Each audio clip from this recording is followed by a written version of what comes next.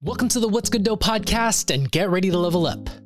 But before we continue with the show, I want to introduce you to my two show sponsors, Ooni Pizza Ovens and Cordo Olive Oil. Let's start with Ooni. They are the #1 pizza oven company in the world with the best community there is. Because of their ovens, I have made some of the most amazing pizzas. From round pies to squares, I'm able to get to temperatures of up to 900 degrees, allowing me to cook the pizzas of my dreams. If you're looking to grow your pizza business, buying an Ooni makes sense. My past guest Ryan of Sanctuary Pizza has a mobile catering company powered by Ooni. These powerful ovens are efficient, lightweight, and can be used almost anywhere. Whether you take pizza seriously like me or want to run a pizza operation like Ryan, Ooni is the choice for you. Use the link in the show notes and join the Ooni community. My second show sponsor is Cordo Olive Oil. At first, I didn't believe that olive oil mattered. It wasn't until I got educated and learned about the difference between commodity oil and Cordo's fresh squeezed olive oil that I ditched the supermarket stuff. Today, I only use Cordo olive oil when it comes to making my dough and even doing a post-baked drizzle. I have even made some amazing pesto with it. Oh my goodness. Cordo's high quality olive oil does really elevate anything it touches. My buddy Chris, who runs A Slice of New Jersey, just switched over to Cordo. Not only is he getting quality, but he ended up saving money by switching over too. If you're still unsure of the difference, pizza operators can sign up for a free olive oil tasting. Use the link in the show notes to learn more. Thank you for taking the time to listen to my show sponsors and supporting this show.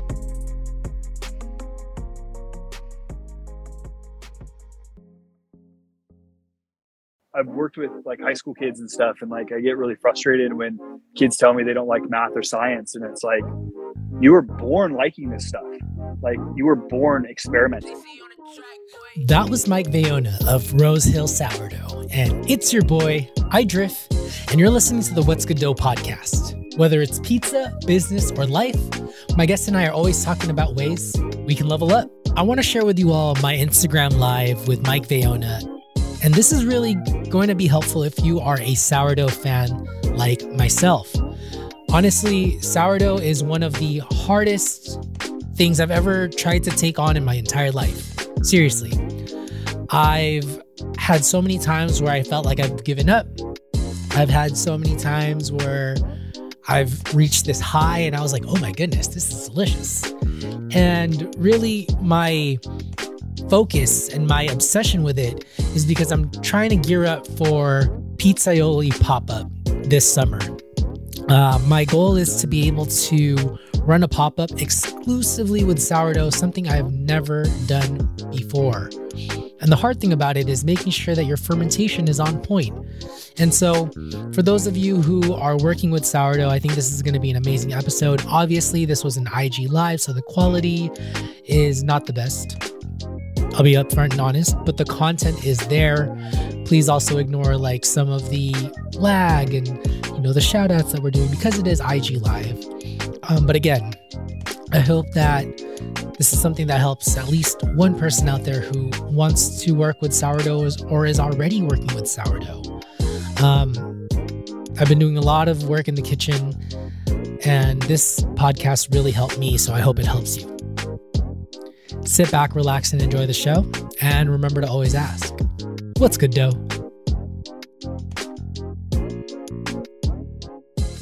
So, sourdough workflow. I am doing my best over here, and I'm gonna be straight up and honest. It's like I'm trying to find the easiest way. But I have a feeling that I just need to put more preciseness in it. But I've been doing exclusively sourdough for, I don't know, maybe close to a year now.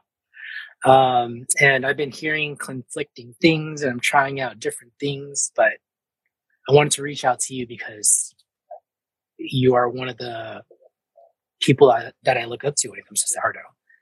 And basically, and nothing else. Smart man. No, there's plenty of things that I look up to you for sure. Let's talk sourdough. We don't have all the time. No, I'm just kidding. Let's talk sourdough. No, I don't. I gotta. Just like, Yeah. So I guess my first question for you. Yeah. Bulk ferments, necessary or not? Let's take a step back. What are you defining as bulk ferment? So I have a mixer now, which kind of threw everything.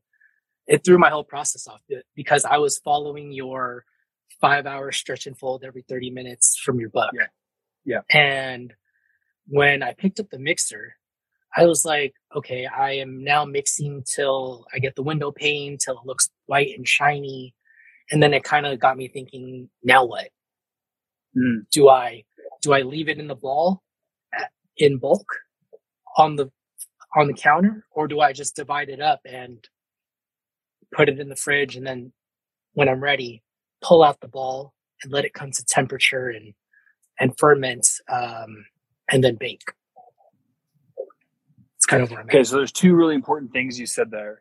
So one, you said, can I ball it up right off the mixer? And by right off the mixer, we probably are talking like a 15-minute rest right off the mixer. It's probably way too tight right off the mixer to ball. Yeah. And then the other thing you said was, can I put it in the fridge right away? So those are two different things, whether it's in balls or not, whether you put it in the fridge. So I think for the question about can you ball it up right off the mixer or like after a 15-minute wait? Yeah, you can. And that's what the AVPN does. So they'll make their dough and they'll ball up right after kneading. And then you'll do like a 24-hour room temperature proof in balls. So I guess the distinction we're making is like from like a professional baker's perspective is like a bulk being like the bulk of your dough. It's all in one big mass. That's what you're calling as your bulk ferment. I kind of make that distinction in the book. I don't really like to use that word because I think when you're like baking in a massive environment, it makes sense to have this like massive tub of dough that you're bulking, and then you like pre-shape and shape all those loaves and like put them into baskets and stuff. Like that's kind of where we get that language from. But for like a home pizza maker, I think we can kind of get confused on the terminology. So I don't really like to use the word bulk. Like I just call everything the proof. Okay. And what I would say for you is I still would recommend you keep it warm before you hit it, before it goes in the fridge. So even though you're in your mixer and you're not relying on that 5 hours to build gluten strength because you've already built your full gluten strength from your mixer, I would still recommend keeping the balls warm, whether you're doing it as a big bulk ball or as you're doing individuals. I would still definitely not in Scotland. No, I'm not in Scotland. Sorry, Scotland. It is like 3 a.m. there right now. I thought after we put this on the books, I was like, oh shoot, I probably should have done this at like a little bit of better time for the UK. That was my bad. That was my bad. It's like my daughter goes to bed right now. I can come out and hang out with Nigel for a little bit. But yeah, going back to it. So you still need some time warm for your sourdough to start going through its process. So there's 3 big processes it's going to go through. And I know you know this stuff already, but I'm just going to say it again. So the first thing is respiration. And we talk about like everything with this big grouping term of fermentation, but fermentation is really a bunch of different things that we just kind of throw the word fermentation at. But technically it goes through respiration first. And like home brewers will know what I'm talking about when I talk about respiration. It's basically when all the oxygen gets eaten up. And that's really important because the yeast and the bacteria can only replicate when there's oxygen. So this is why we do things like bigas, like really, really low hydration bigas will grow a bunch of yeast because there's so much surface area and so much access to oxygen that it'll stay in respiration for a really long time before it goes into fermentation. So it's the exact same thing when you're at the gym working out and you're in aerobic and then anaerobic and your muscles start to freaking hurt when you're in anaerobic. It's the exact same thing that's happening with your dough. It's switching from aerobic to anaerobic. So it's going from respiration, which is aerobic, which uses oxygen, to anaerobic, and that's fermentation. And so it only starts fermenting when it doesn't have any oxygen left, because when it has oxygen, when it's in an aerobic environment, that's the easiest way for it to create energy, ATP. It all goes back to chemistry.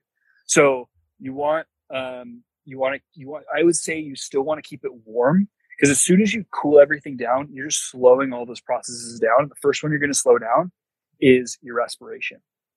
Okay. Now, the second thing that goes into is fermentation. And then the other important step there is maturation. It doesn't really go in a super linear order, but maturation we define as the things that enzymes are doing. So specifically when you get started in pizza making and you just use yeast, you just think about the yeast and you get taught like it's eating the sugar and that creates CO2 and that makes your bread fluffy. That's all correct, but it's a lot more complicated than that. And one of the big things that gets left out, specifically with like new pizza makers, is the enzymatic activity. And I group all that with the term maturation, like the maturing of the dough. And the enzymes are responsible for breaking down those starches into those sugars. So that needs to happen also. And those sugars are then what the yeast and bacteria eat when they're respirating and when they're fermenting. So that maturation process also needs to start. So as soon as you're chucking that in the fridge, you're slowing all that stuff down. You're slowing the enzymatic activity down. You're slowing the yeast activity down. You're slowing the bacteria activity down. And so I don't know if you've done straight to the fridge, but typically that needs a lot longer and doesn't do as well with sourdough as it might with a really strong commercial yeast. Is that what you've experienced when you've gone straight to the fridge? So I feel like when I've gone straight to the fridge, I'd have to take it out and maybe I'd wait like 16 hours for the balls to be ready individually. And so I'm wondering if like all of that still or hasn't happened yet because it was sitting in the fridge. Yeah, that's exactly what happened. So the enzymes are probably still at work. So the enzymes were probably still breaking down that starch, but the yeast and bacteria was so slow because of the cold that it wasn't eating any of that sugar the enzymes was making. So if you took off a sample of that dough and just analyzed it, I bet the sugar content would be higher because there would be more sugar available for the yeast and bacteria to eat than they can because they're so slow because of the temp. But interestingly, the thing you're doing, I think is actually a little dangerous is not the right word. One of the cool things about working with sourdough is like it drops the pH of the dough and so it doesn't get infected. It's the same thing as like pickling, like the pH drops to like a safe level. So you're probably fine like a really clean environment, like in your home fridge and stuff. You probably shouldn't even worry about that. But I would say going straight to the fridge too, you're not giving the chance for the pH to drop. And I would say that like if you have a pH meter and you let it sit in the fridge for like 2 days and you pulled it out and took the pH, I bet the pH would be really similar to what it was when you first put it in the fridge because it hasn't really done a whole lot sitting in the fridge. It might go up a little bit because the bacteria can take the fridge temperatures a little bit better than the yeast. So it might have started working on some of that bacteria, might have started working and making like lactic acid and acetic acid. So it might be a little bit lower, but you're seeing the poofiness. It's not ready because that yeast has had no time to do anything because it's been so cold. So your dough's been like prepping, but you've kind of rearranged the order in which things go. Yeah, I basically have just been doing all visual, like when the ball looks jiggly enough, I'm like, okay, it's probably ready to go. But I kind of want to narrow down or at least have a more streamlined process. I did get a pH meter, one from Apera, and I haven't used it yet because I'm scared. Love that meter. But, okay, let's talk about that. Is that the one that comes with the little 3 calibration vials? Yes. Yes. I love that meter. I have not talked enough about that meter. So Apera gifted me a meter like last year, and I'm sorry, Apera, I owe you a bunch of posts on that because I love that meter, and I'm going to start talking a whole lot more about that. Yeah, because you can only get it in the US. So I didn't want to talk about it while I was still in the UK. But I need to start pushing it now in the US because I totally stand behind that meter. It's so great. And I love that it comes with the really fine tip. So a lot of the pH meters have this like big glass ball and they're more for like liquids, where the Apera one is made for like cheese and meats and bread.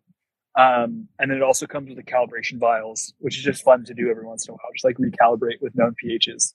Such a nerd. I love it. No, I mean, like, I feel like that's what stopped me from doing it because I was like, okay, if I have to recalibrate this right before, I feel like I have to be really focused. I can't just like take it out of the box and stick it in there.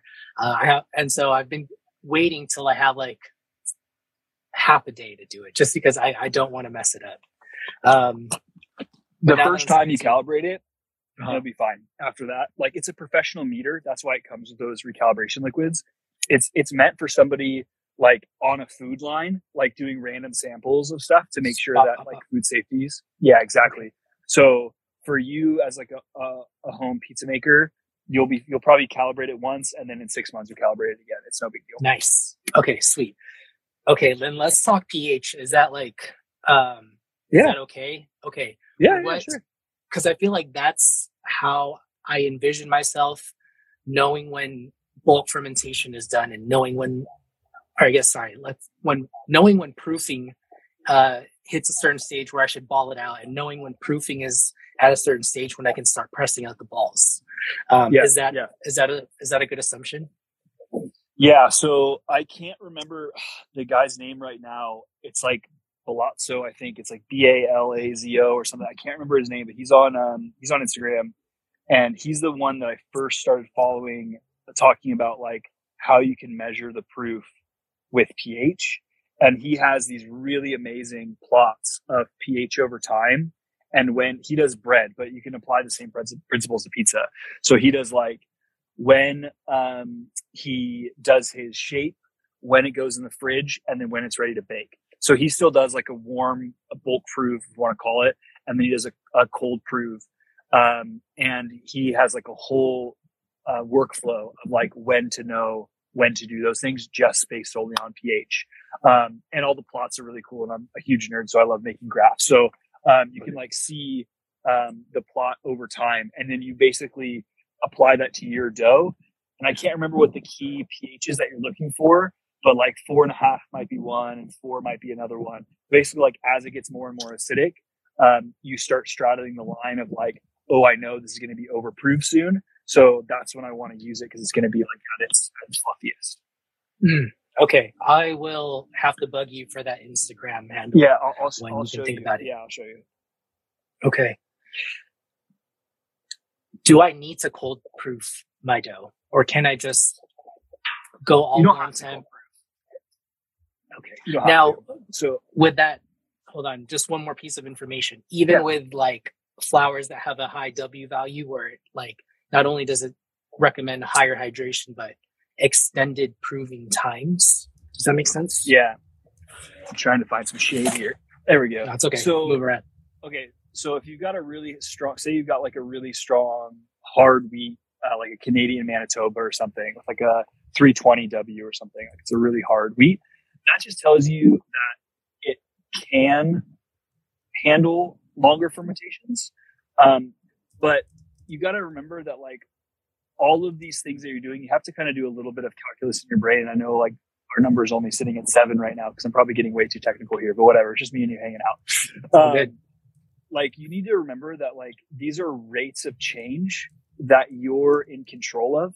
And so the ultimate end goal of fermentation might be like a certain number, but the rate at which you approach that number is different. So it's the same as me driving to you in San Jose right now. It's probably 450 miles, right? And during different stages of that drive, I'm going to be going faster or slower. And that's going to get me to San Jose in a certain amount of time. Now, I can go to San Jose on California 1 the whole way and go slower, and I'd still wind up there. And that, from like a fermentation corollary, is me using a little bit less yeast and maybe using a little bit cooler temperature. But I'm still going to get to that point at a certain time. And then if I took Highway 5 the whole way up, I'd get there a lot quicker, especially if I drove in the middle of the night. That might be putting more sourdough in and cranking up the temperature. Mm-hmm. So you're still hitting the end point. It's just how long it's taking you to hit that end point. Now, it's just like photography. There's a lot of different variables we get to play with. Just like in photography, when you're messing around, Andy Abilene just joined, so he's going to love this chat, with aperture and your isosensitivity and your shutter speed. You're playing around with those variables to try to expose a photo and let a certain amount of light into your sensor. It's the same exact thing when you're making sourdough. You're playing with temperature, you're playing with seed, you're playing with salt, you're playing with hydration, and you have to know how all of those things, you're playing with flour, to get back to your question. You need to know how all of those things affect those rates of change to when to get to your final, like, perfectly proved destination. which of course is San Jose, California. So, Right. so I guess what I mean by that is like, you can use a higher W number flower. I would recommend proving that a little bit longer. That doesn't necessarily mean you have to cold prove it for longer. Maybe you prove it warmer, or you prove it with a little bit less salt, or you put a little bit more sourdough in it. Like, you can prove it for the same amount of time as a really weak soft flour. I can make flour with a really generic, or I can make pizza with a really basic AP flour that's really soft and it has a super low W number. And I can prove it for the same amount of time as your high W number with a little bit of a different recipe, and we could hit the same proofness at the same time. Does that make sense? Yeah. So then if you want to extend the fermentation, it would make sense to maybe change the water temperature a bit, or the inoculation, less sourdough to extend it, right? Yep. So you can, if you want to extend it, you can drop the amount of inoculation or the seed percentage. You can drop that down. You can add more salt. You can cool down your water. You can leave it in the fridge for longer. Your fridge is kind of like a pause button on the whole thing. Now, certain things are still happening in the fridge, specifically with sourdough. And you see that. Take a jar of sourdough that you fed 8 hours ago, and it's nice and peaked, and throw that in your fridge, and then leave one on your counter of the exact same thing. And the one on your counter is going to collapse and lose structure faster, because all of those enzymes that are being secreted by the bacteria, it's going to break down all that structure. It's going to collapse on itself. That's still going to happen to the one on your fridge. It's just going to take longer. And that shows me that bacteria is still working, even at fridge temperatures. It just is slower. So everything's still working in the fridge. It's just slower rate. Is the refrigerator just a slow down button? Is there any other benefit to cold proving your dough? So this is where it starts to get a little technical, and I've read some papers on this, and it starts to get a little interesting here with the cold proof specifically. So here's what I think happens, and I'm sure there are people who've been doing this longer than me, or like Sourdough Librarian, who could probably add a little bit more science to this and explain a little bit better. But what I've seen anecdotally in the dough that I make, someone said ask more lactic acid. Yeah, so it's in the fridge. I think the bacteria has a better shot at those sugars than the yeast. And let me explain what I mean by that. Is like, yeast is a lot bigger than the bacteria in your dough. And at normal room temperature, they're both fighting for resources, and the yeast has an easier time accessing those resources. When you start to slow everything down, I found that the yeast start to slow down and not get access to those resources as fast. And that allows the bacteria to have access to those resources. Now, the bacteria are then making lactic and acetic acid. So that's acidifying your dough, and they're also secreting more enzymes that's breaking down that gluten structure. So to me, the longer, colder proof that I do allows that dough to be more digestible. And it, I think, also gives it a more sour flavor if I'm cold proving it. But really important detail there, I feel like you cannot skip out on the warm, or at least room temp proof in the beginning, because you have to go in a certain order. Now, you don't, I said you have to go. You don't have to go, because you've proven you don't have to go in that order. You've gone straight to the fridge and then you come out. But what you've shown is when you don't go in that order, then instead of waiting 4 hours for that dough to come up to room temp, you then have to wait 16 hours, because it has to not only come up to room temp, but now it has to prove at a lower temperature. And that yeast is finally getting access to that sugar. And now it's starting to leaven your dough. So you've just changed the timeline a little bit. That's fine. That's a cool experiment. I kind of want to try that now to see what happens. Like, what if you play with the variables a little bit? That's fun. Yeah. And Mike, you do have a soothing voice, so I'm glad someone here is tuning in. I listened to a lot of Luther Vandross when I was a kid. I think my dad's on right now. He could probably attest to that. A lot of Marvin Gaye, a lot of Luther Vandross. Sing something for us. No. It's a different life.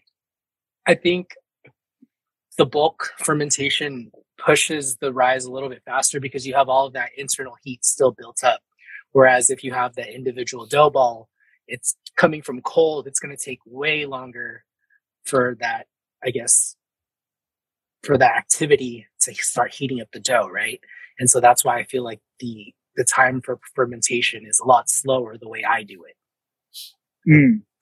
It's interesting because you bring up a couple of good, like 2 points again there, because we're talking about almost like a little 2x2 matrix here of like bulk, meaning like a big ball of dough, and then individual dough balls, and then warm and then cold. And some interesting stuff does start to happen, and pizza operators know this, where depending on, like, I can't remember. I was talking to one guy. He had a really good, nice name for it, like thermal shock or thermal load. But when you like basically warm crash your fridge, like you have to know how to use your fridge and how much heat you can put in that fridge and how long you expect it to cold crash your dough. Because if you're putting kilos and kilos of warm dough in your fridge, especially in massive balls, your fridge's temperature is going to spike and your fridge is going to work really hard to bring that dough temperature down.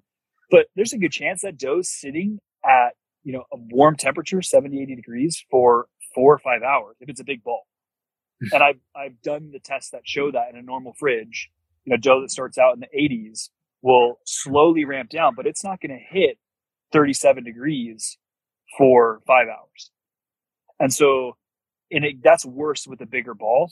And again, that's just you doing that mental math, a little calculus in your brain to go, cool, I know my rate's going to be a little slower if I go with a big ball. So that means on my last full, maybe it's at a 5 hours, so I'm doing a little more dough this time, I'm just going to do 4. And I'm going to put it in the fridge knowing it's going to take a little bit longer to go down.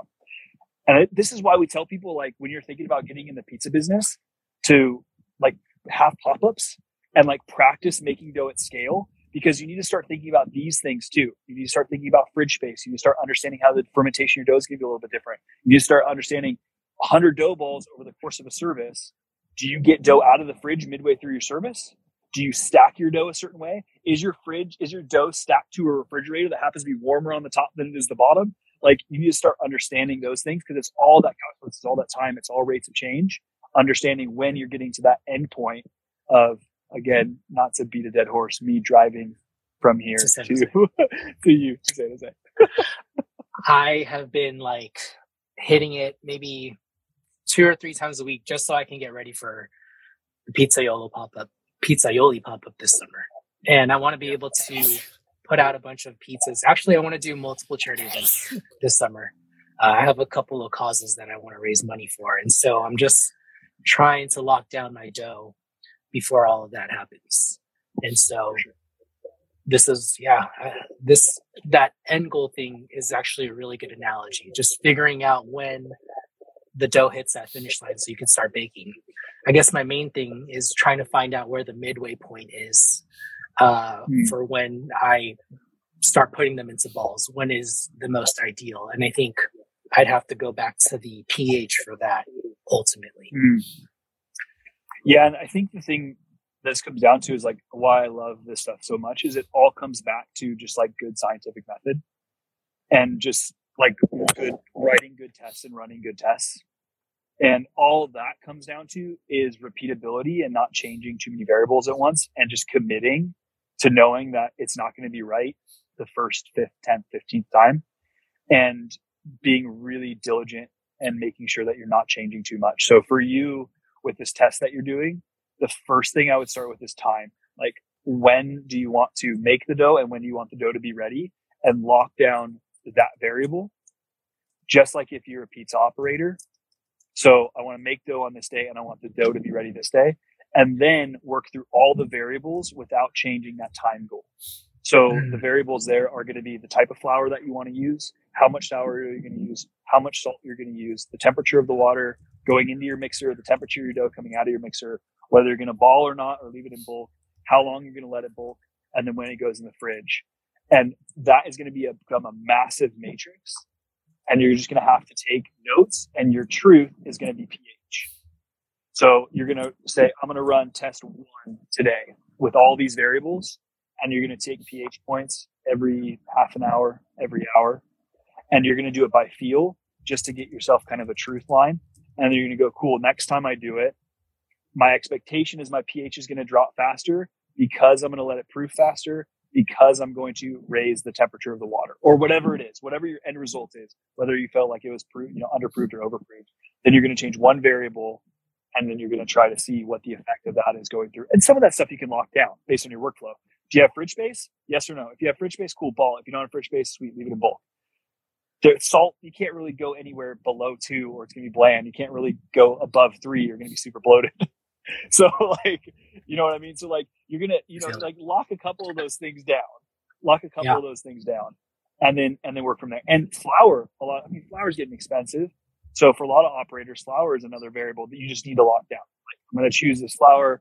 I know this miller or whatever, and I'm going to lock that one down and then go from there. Don't be changing a bunch of your flours trying to make this work. Don't be going off on a W number hunt. Because a lot of times millers won't even tell you what the W number of the flour is anyway. Yeah.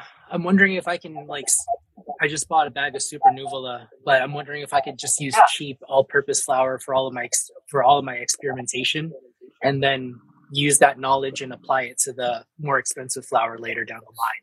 What do you think about that? I think you could do that from like a cost saving perspective.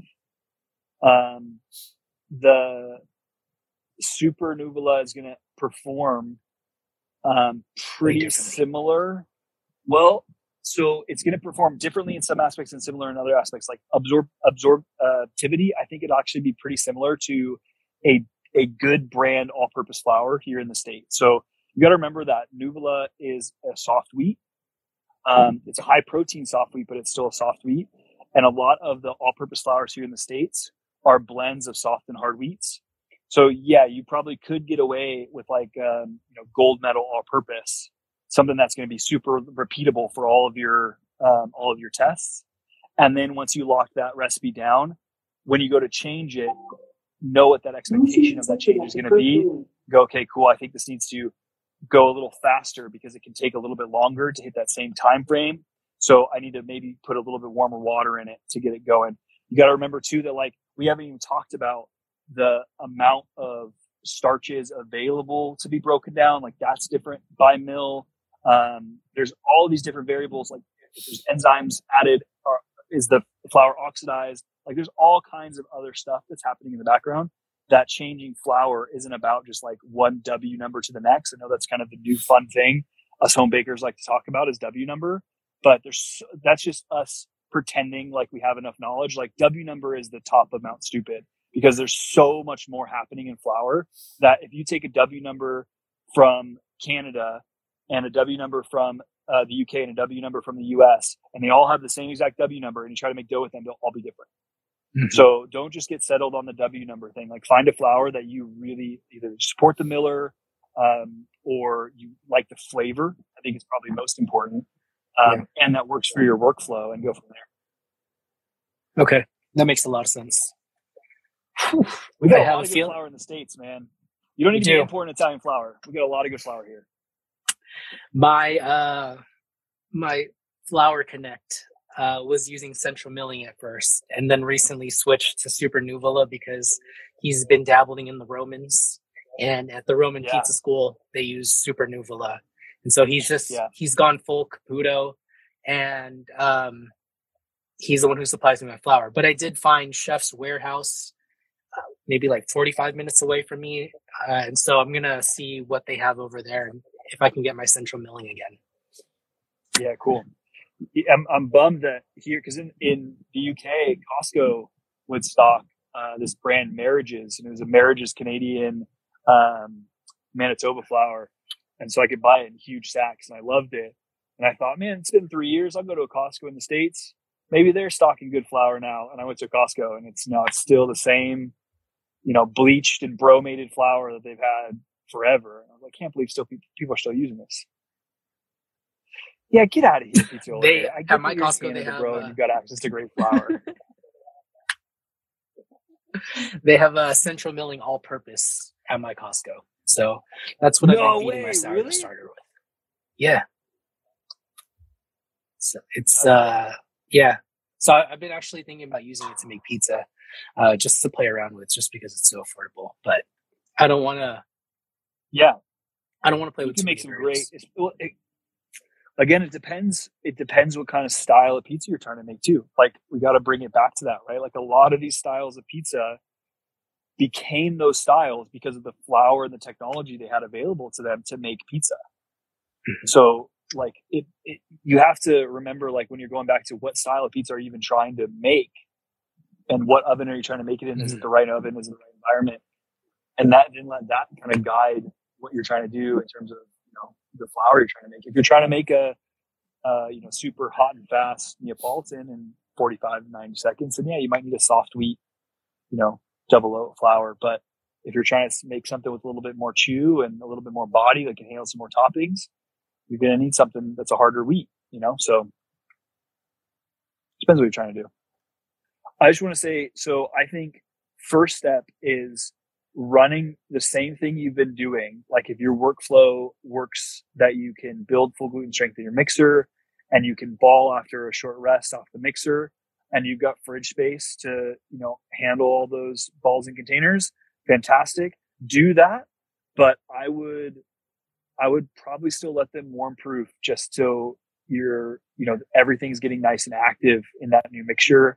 And then potentially, it's another touch point, but I guess it's less than, folding the dough 17 times. You might want to then go through and reball. Like, be really careful not to degas everything. But now, like, AVPN would never do that. They'd ball it the one time and let it prove over 24 hours, and they'd be ready to go. But sourdough, with extra extensibility that you get from breaking down the dough structure, like, you might want to just reball it real quick before you pop it in the fridge. Maybe try it once without it and see if it's okay. See if they're coming out as discs, or if they're puffing up a little bit. I've actually been doing that. It's funny that you said that. Yeah, just because I feel like when I try to ball the first time, sometimes it's not sealing all the way, and they are spreading out. And so I just found that, like, letting it rest a little bit and then balling it again gives me a tighter seal. So you might get the same effect by letting it sit in the mixer for longer before you try to ball it. So you might not be, if you're eventually getting a tight seal on the bottom, but when you first ball it, it's not tight. It might be because the dough still has too much strength from that mixer run, and it might be still really elastic, and it might be just like pulling those seams apart. So let it sit for a little bit longer. That makes so much sense. Yeah, because I was like, how come my dough keeps pancaking out? And then I finally realized, thanks to leopard crust, that I'm not like making a strong ball so that it balloons upwards. Instead, it's like it's been flattening out. But it's probably because my dough is still tight and it keeps like reopening up. Okay. Let me ask you this. It might just be fighting it. Yeah, go for it. I think it is. When do you typically say, okay, it's ready to go into the fridge?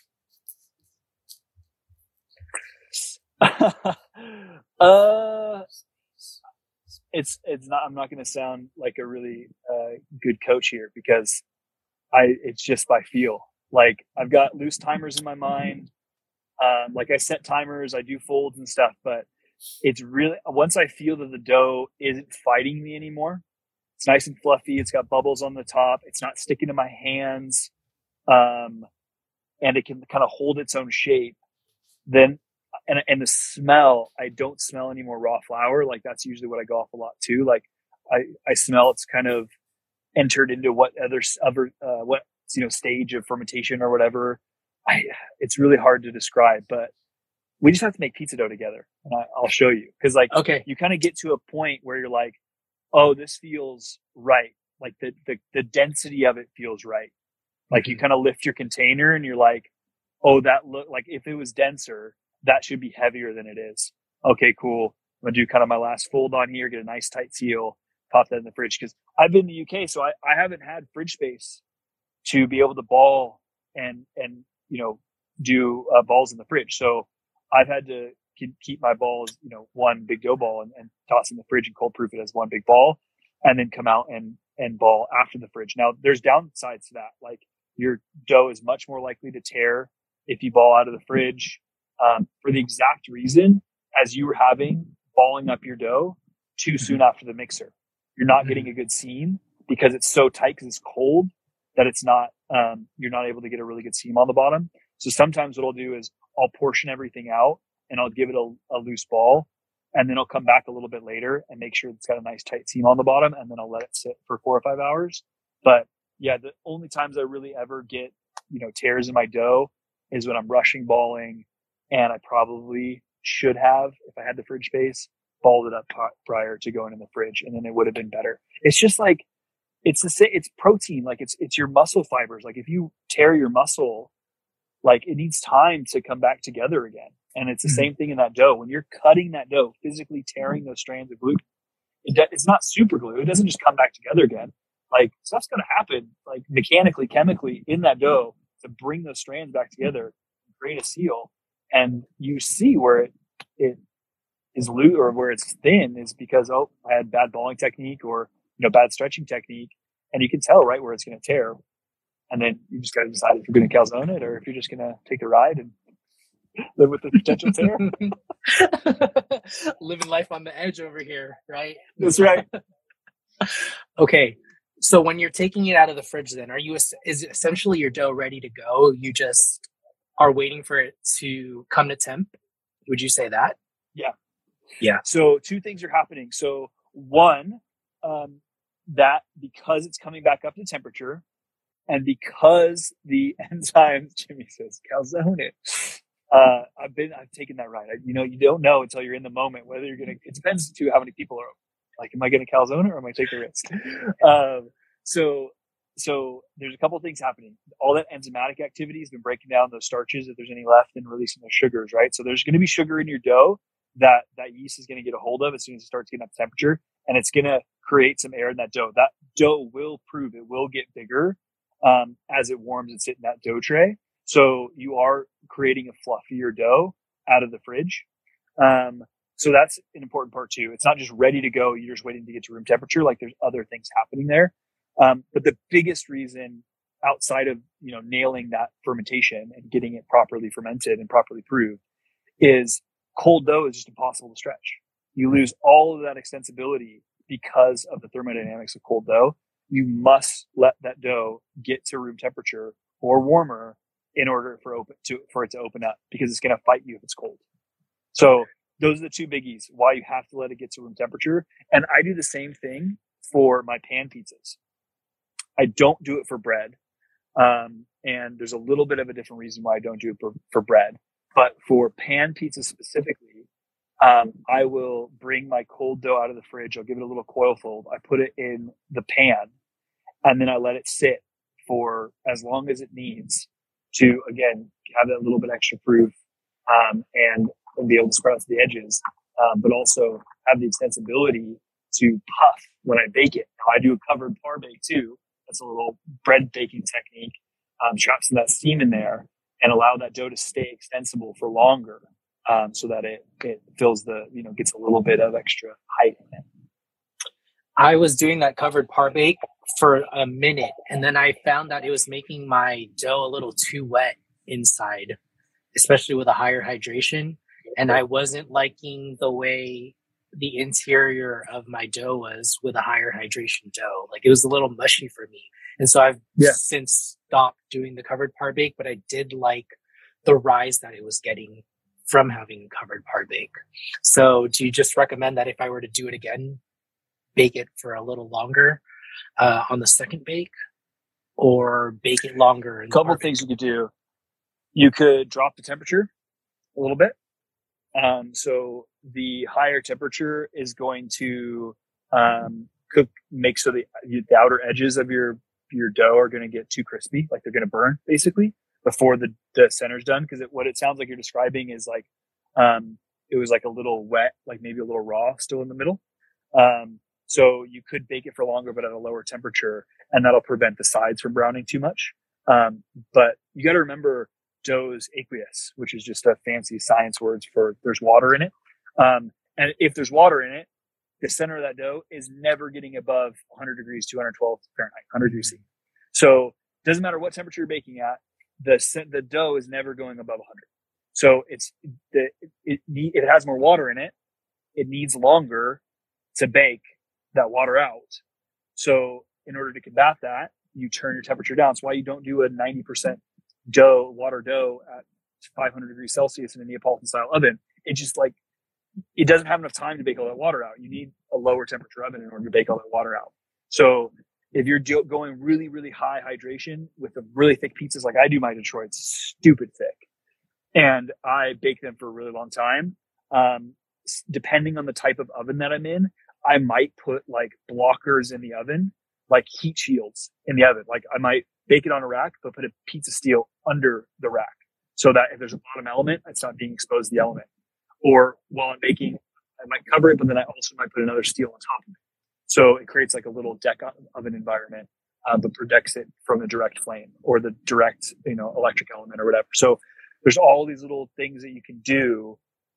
If you're liking the rise you're getting out of the covered par bake, but you're like, oh, it's actually still a little wet, that's okay. You can turn the temperature down a little bit, bake it for a little longer covered.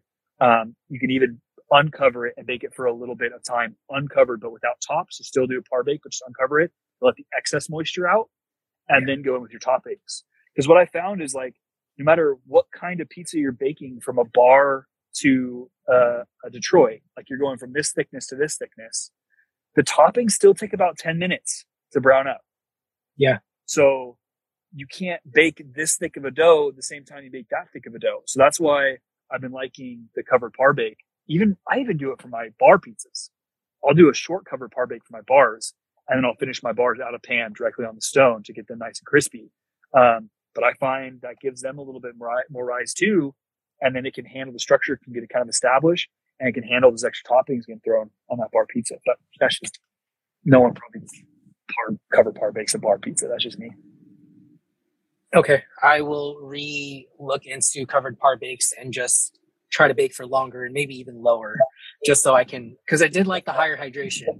I just wasn't digging the texture, but good tips on that.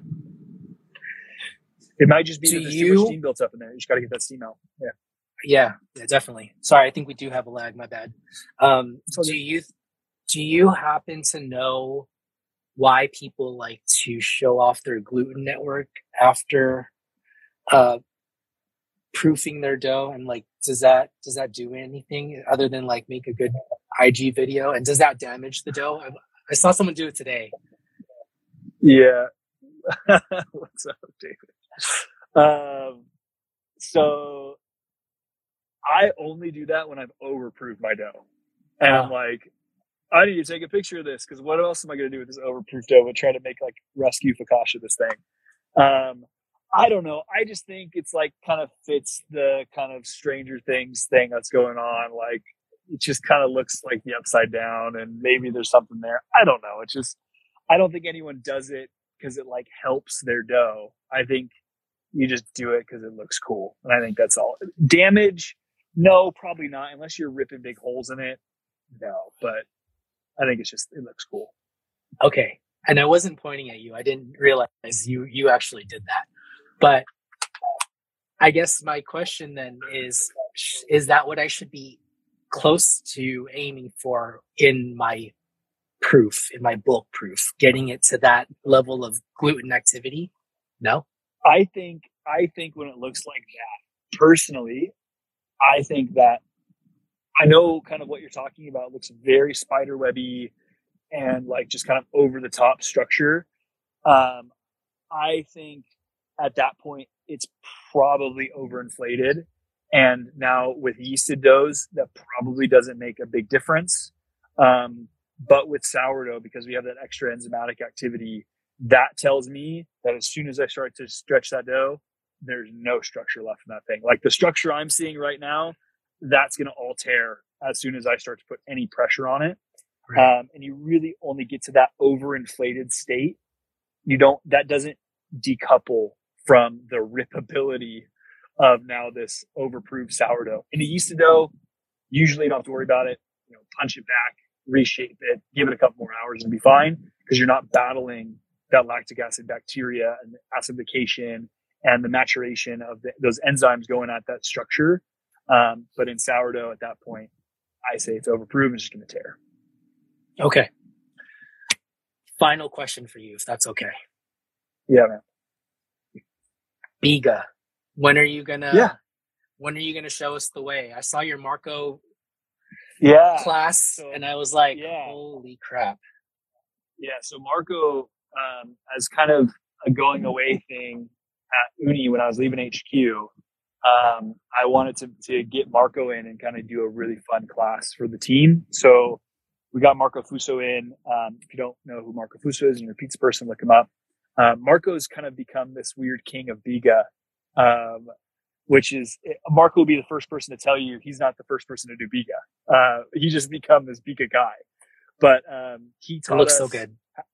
how to do yeasted Biga, and he does the kind of modern Neapolitan style pizzas, the Canotto style with which he told me just it kind of translates to dinghy, like inflatable lifeboat, where it has just like a massive, rim. I know. So here's the thing that really inspired me about working with Marco is I was struggling with these things, wrestling with these concepts of like maturation and with respiration. And Biga kind of clicked it all for me with like, oh, you make a Biga, it's the same thing I was talking about earlier. You make a Biga, and that access to oxygen allows the yeast to replicate. So Biga was invented to save yeast. So you make a Biga with a very, very small amount of yeast, and that pre-ferment creates more yeast because it's so dry. It has such ample access to oxygen that those yeast just replicate and replicate and replicate and replicate. So by the time you add that now Biga mixture to your dough, you're just throwing a ton of yeast in there. And that's what gives you those massive crusts. Like, the crazy thing is they didn't prove for very long. And he had us like shaping 80% hydration dough and then like cold crashing it for like a really short amount of time just to kind of keep the fermentation under control, and then pulling them out and basically stretching them kind of cold because they were so extensible because they were 80% water. They were just opening up so fast. But and then the way you launch them too in the ovens, like in Coda 16, we were making them in Coda 16. Like we had to drop the oven to off or like ultra low just to get like a good pop. But then they're so tall that flame coming over the top is just completely destroying that crust. So you need to let it sit in a hot environment. Like I think Biga would probably do better in like a deck oven environment than like a wood fired environment. So I think the Biga stuff, I got really excited about eating the Biga and being like, I really want to replicate this in sourdough. And I did a few experiments with it. It was kind of towards the time I started to need to pack up and leave Scotland. So I've kind of shelved it, but I think this fall I'm going to jump into it again and just apply the same principles with sourdough. Very small seed, very, very dry pre-ferment, ton of access to oxygen. Let that natural replication happen.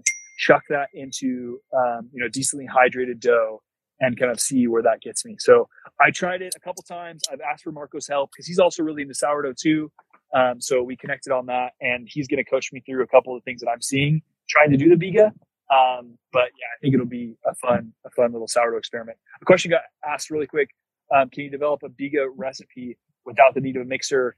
I don't see why not. I did my Biga without a mixer. He does the high speed mixer with really high hydration stuff just to build that gluten structure really fast because there's so much yeast in it. You got to remember that you're fighting the clock. So with the mixer, we talked about that road to proof, right? You think of a Biga as just like this massive yeast bomb in your dough. You got to fight the clock, where that proofing clock, you're going to reach it really fast because it's moving so quickly. He actually sometimes will add like ice water to it just to keep the dough temperature low, so it doesn't overproof.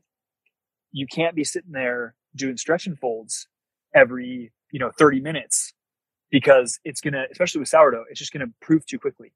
So the mixer helps you get ahead of it. You proof it you mix it so you establish all that structure, so that it can prove without you having to touch it. Because every time you touch it, you risk degassing it, and it might not even have enough structure if you're doing like a stretch and fold technique to even hold all that gas that it's making. So yes, you can do a Biga recipe without a mixer. I would probably use like a slap and fold technique, and like a proper knead to still like build some gluten strength quickly.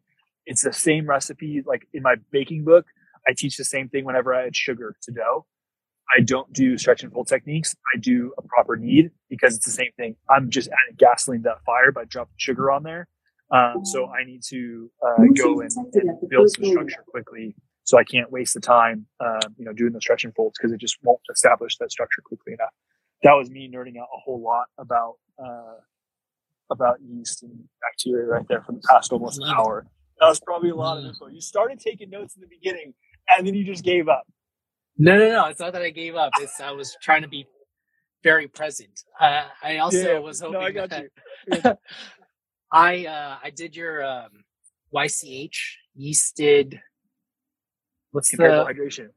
Comparable hydration, and I was taking one of his recipes and trying to convert it to a sourdough recipe, and it just seemed like a very, very, very tiny amount of sourdough in order to do it. And so, is that even possible? Could a 0.01% inoculation leaven a biga or leaven? Yeah. So that's what I got to try. So I do about 160, depending on the type of yeast you're using. I think he uses fresh yeast. So you're at like 100th of the weight for fresh yeast. So yeah, it is a really, really small amount because he does such a small amount anyway of fresh yeast because it's such a long fermentation time. Again, I'm using that word kind of probably improperly because it's not actually fermenting much. It's respirating. But that's what I'm going to try to do. I did the same math. I came home with my biga recipe and I'm doing my YCH and I'm like, so basically I just have to like sneeze some sourdough onto it and just hope it works. Yeah, exactly. I don't know that he knows all of the science behind it, but Naturally Leavened Pizza, Ethan Spicer, does all natural sourdough, biggest crust I've ever seen, biga method as well. Check him out. Yeah, maybe come on, man. He can. I listen to every episode, bro. That was a double episode. Come on, you think I don't know? You think I don't listen to what's good though? I don't like to assume that people do. We forgot to start the show. What's happening? What's good though? It's your boy Idrift. All right. What do you want to leave the audience with today? Hey, I start the show with the same question. There's no right or wrong answer. Idrift. What's good though? You are what's good though. Being back in California right now, but close enough. Oregon in a couple of months. Just you being stateside. That's what's good though. Yeah, in the same time zone. Yeah, seriously. No more slice of summer meetings trying to figure out when we can meet on 3 different time zones. You like being like ready to, calm down and kind of like get to bed in a couple of hours while me and Blaine and Scott are just like starting our day. Yeah, exactly. Yeah. Nice, man. What do you want to leave the audience with today? Well, bake more. Definitely, because I feel like that's the only way I'm going to be able to find my truths, and take really, really good notes. I feel like I'm not strong in the scientific method, but the framework that you laid out for me at least gives me a bigger picture of what I should be for each time I bake. Yeah, nice, man. Yeah, it's like as a kid, you touched stuff to see if it was hot. You tried something to see if it worked or not. And you tried it again to see if it worked. And tried it again to see if it worked. And somewhere along the line, our education system convinces kids they're not smart enough for math or they're not good enough for math. They can't do science or, oh, you're more of a language person or whatever. And it makes me so mad because then you get that in your head and then it's just like this self-doubt that perpetuates. And so when you get into something like this and you get motivated to want to bake and you see a couple of equations, go right back to like high school algebra and you're like, I'm not good at math. And it's like, if you're motivated to do it, this isn't difficult stuff. Like you were born to do this stuff. Like you're born to experiment. It's just about taking good notes. And that's all about just holding yourself accountable to taking good notes. And if you want to do something and this is the way to do it, like you just got to hold yourself accountable to do it and just make sure you do it. Like I'm telling you, the best way to get better at this is taking good notes. And if you believe me, then just start taking good notes. And if you decide not to, that's on you. But that's the way you're going to get better at this quickly there's some people that can do this completely by hand. There's people who do this all the time. My great grandmother did this all the time without a kitchen scale. I have no idea how, but she did. I need a kitchen scale. I need a pen and paper. That's what works for me. And I think it'll definitely work for you too. You just got to hold yourself accountable to it. I really do. It's like my notes, if you see it, are all over the place. I have a notepad on in the kitchen. I have an Apple iNotes. Like it's all so unorganized, and I think I just need like one place, and I need to hold myself accountable to it. Otherwise, it's gonna go nowhere. Oh, don't get me wrong. I'm exactly the same. I have notes everywhere. Like my wife for Father's Day last year got me 3 just like notepads just so I could leave them around the house. Cause I'm always like, I need a notepad. I need a pen. I need a pen. Where's a pen? And I'm like looking through drawers. I'm like, there was a pencil in here. There was a pen. There was a notepad in here yesterday. What happened to it? And so she just like set some around the house for me.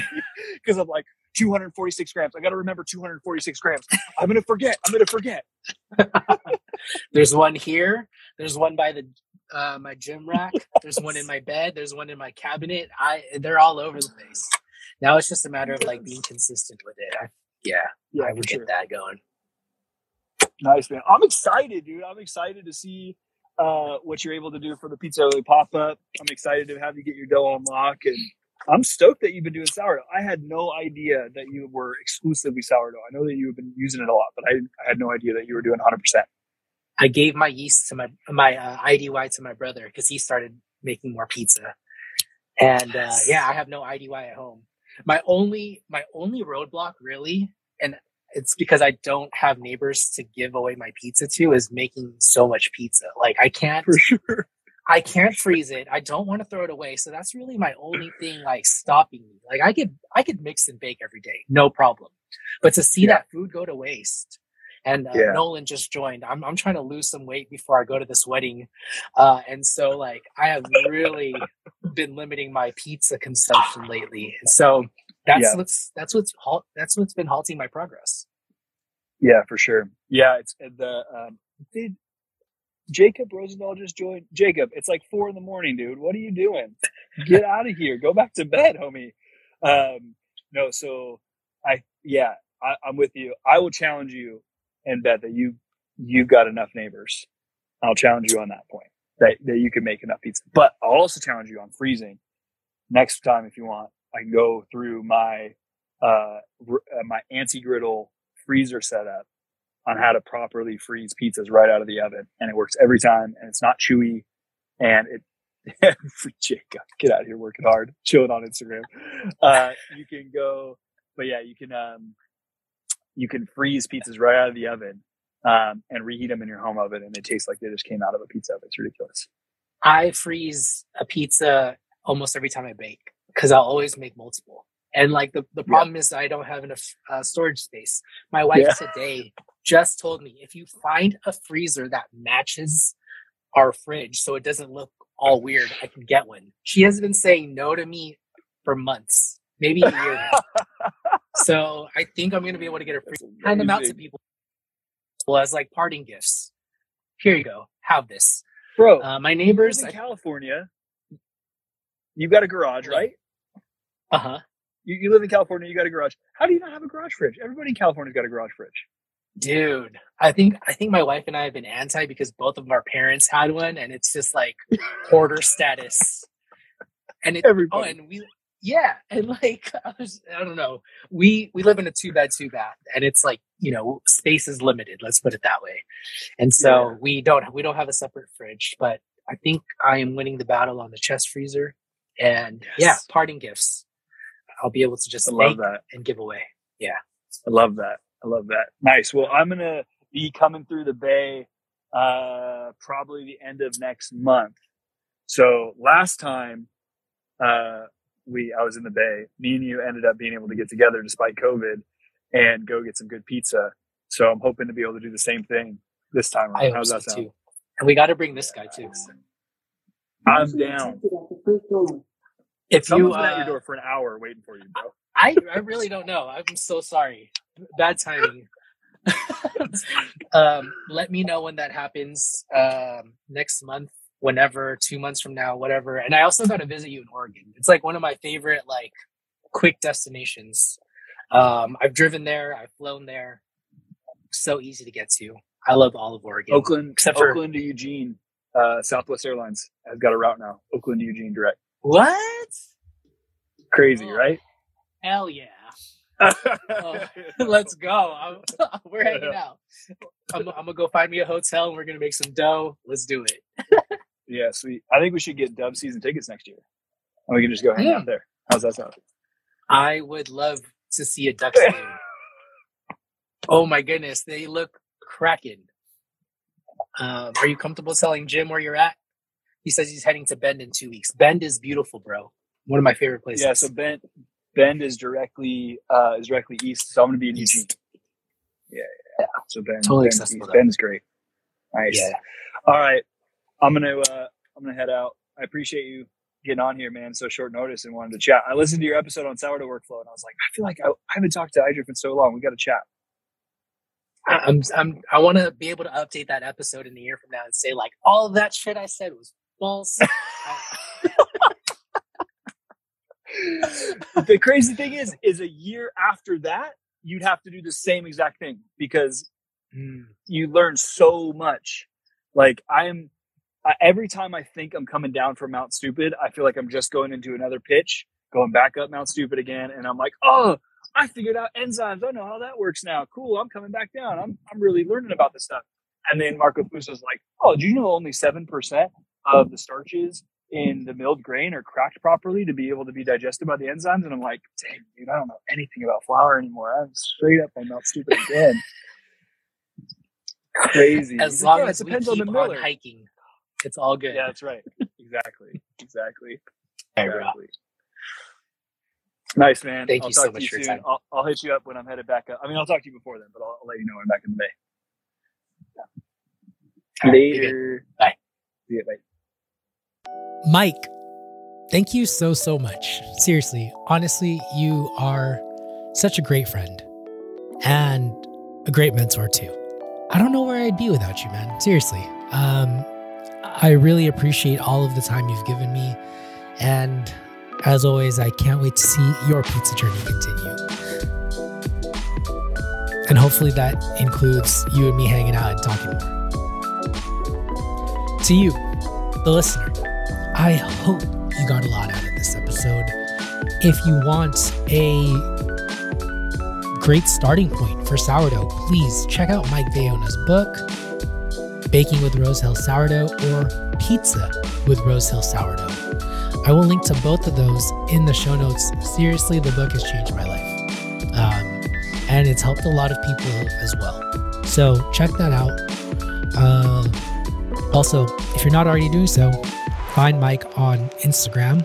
He has some amazing content with some of his tests, some of his recipes, some just awesome pictures there too. I'll link to everything in the show's description.